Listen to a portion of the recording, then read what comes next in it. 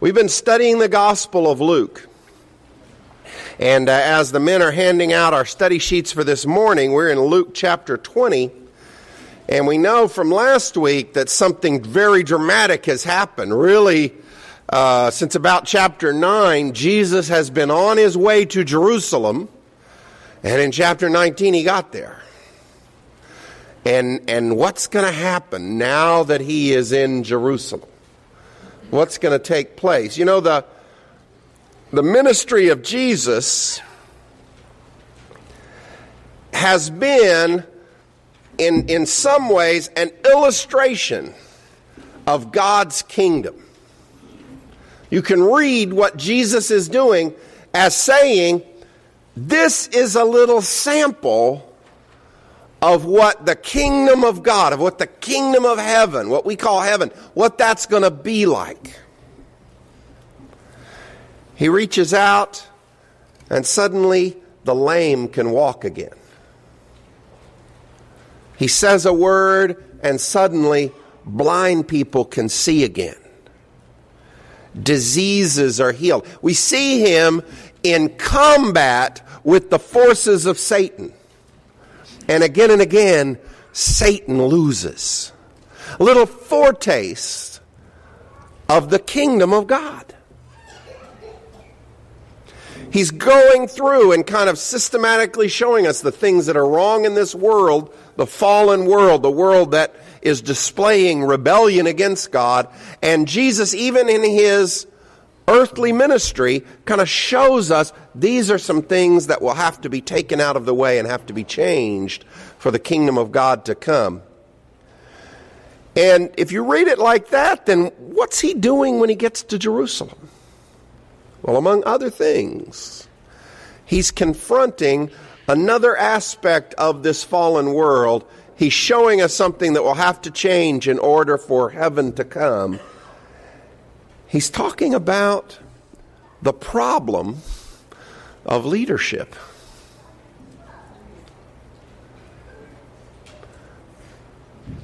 Now, there is such a thing as good leadership in God's kingdom. Don't get me wrong.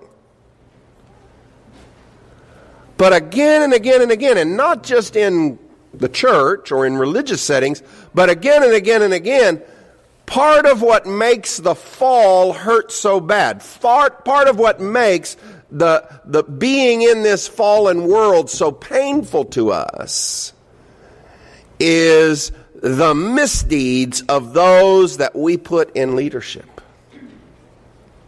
In churches, in politics, in courts, in education, in our jobs even.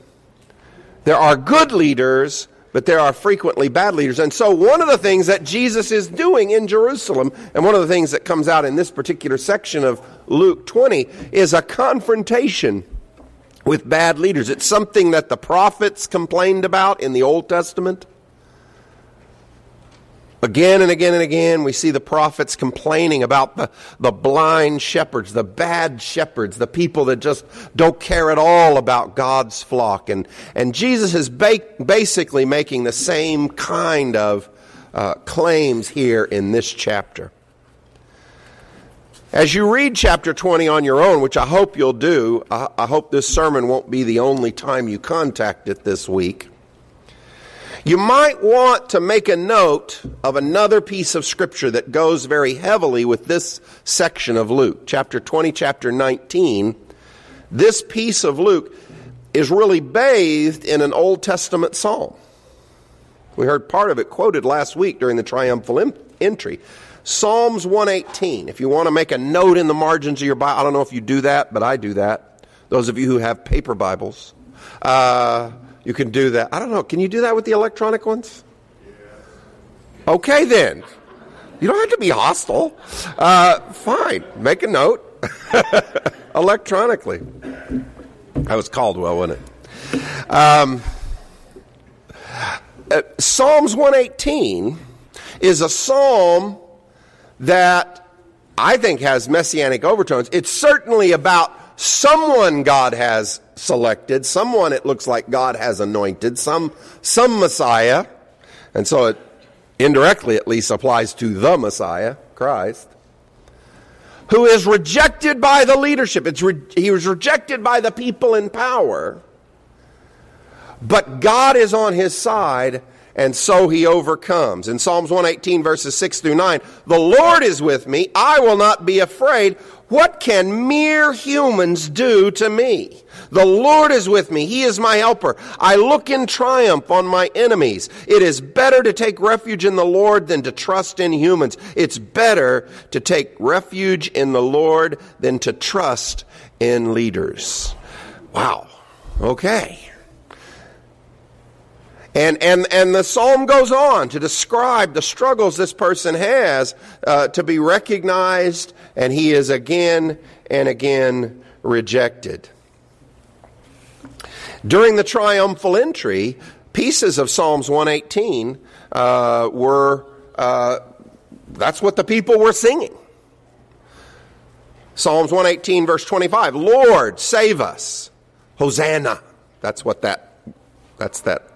where we get the word Hosanna, by the way. Lord, save. Yahweh, save.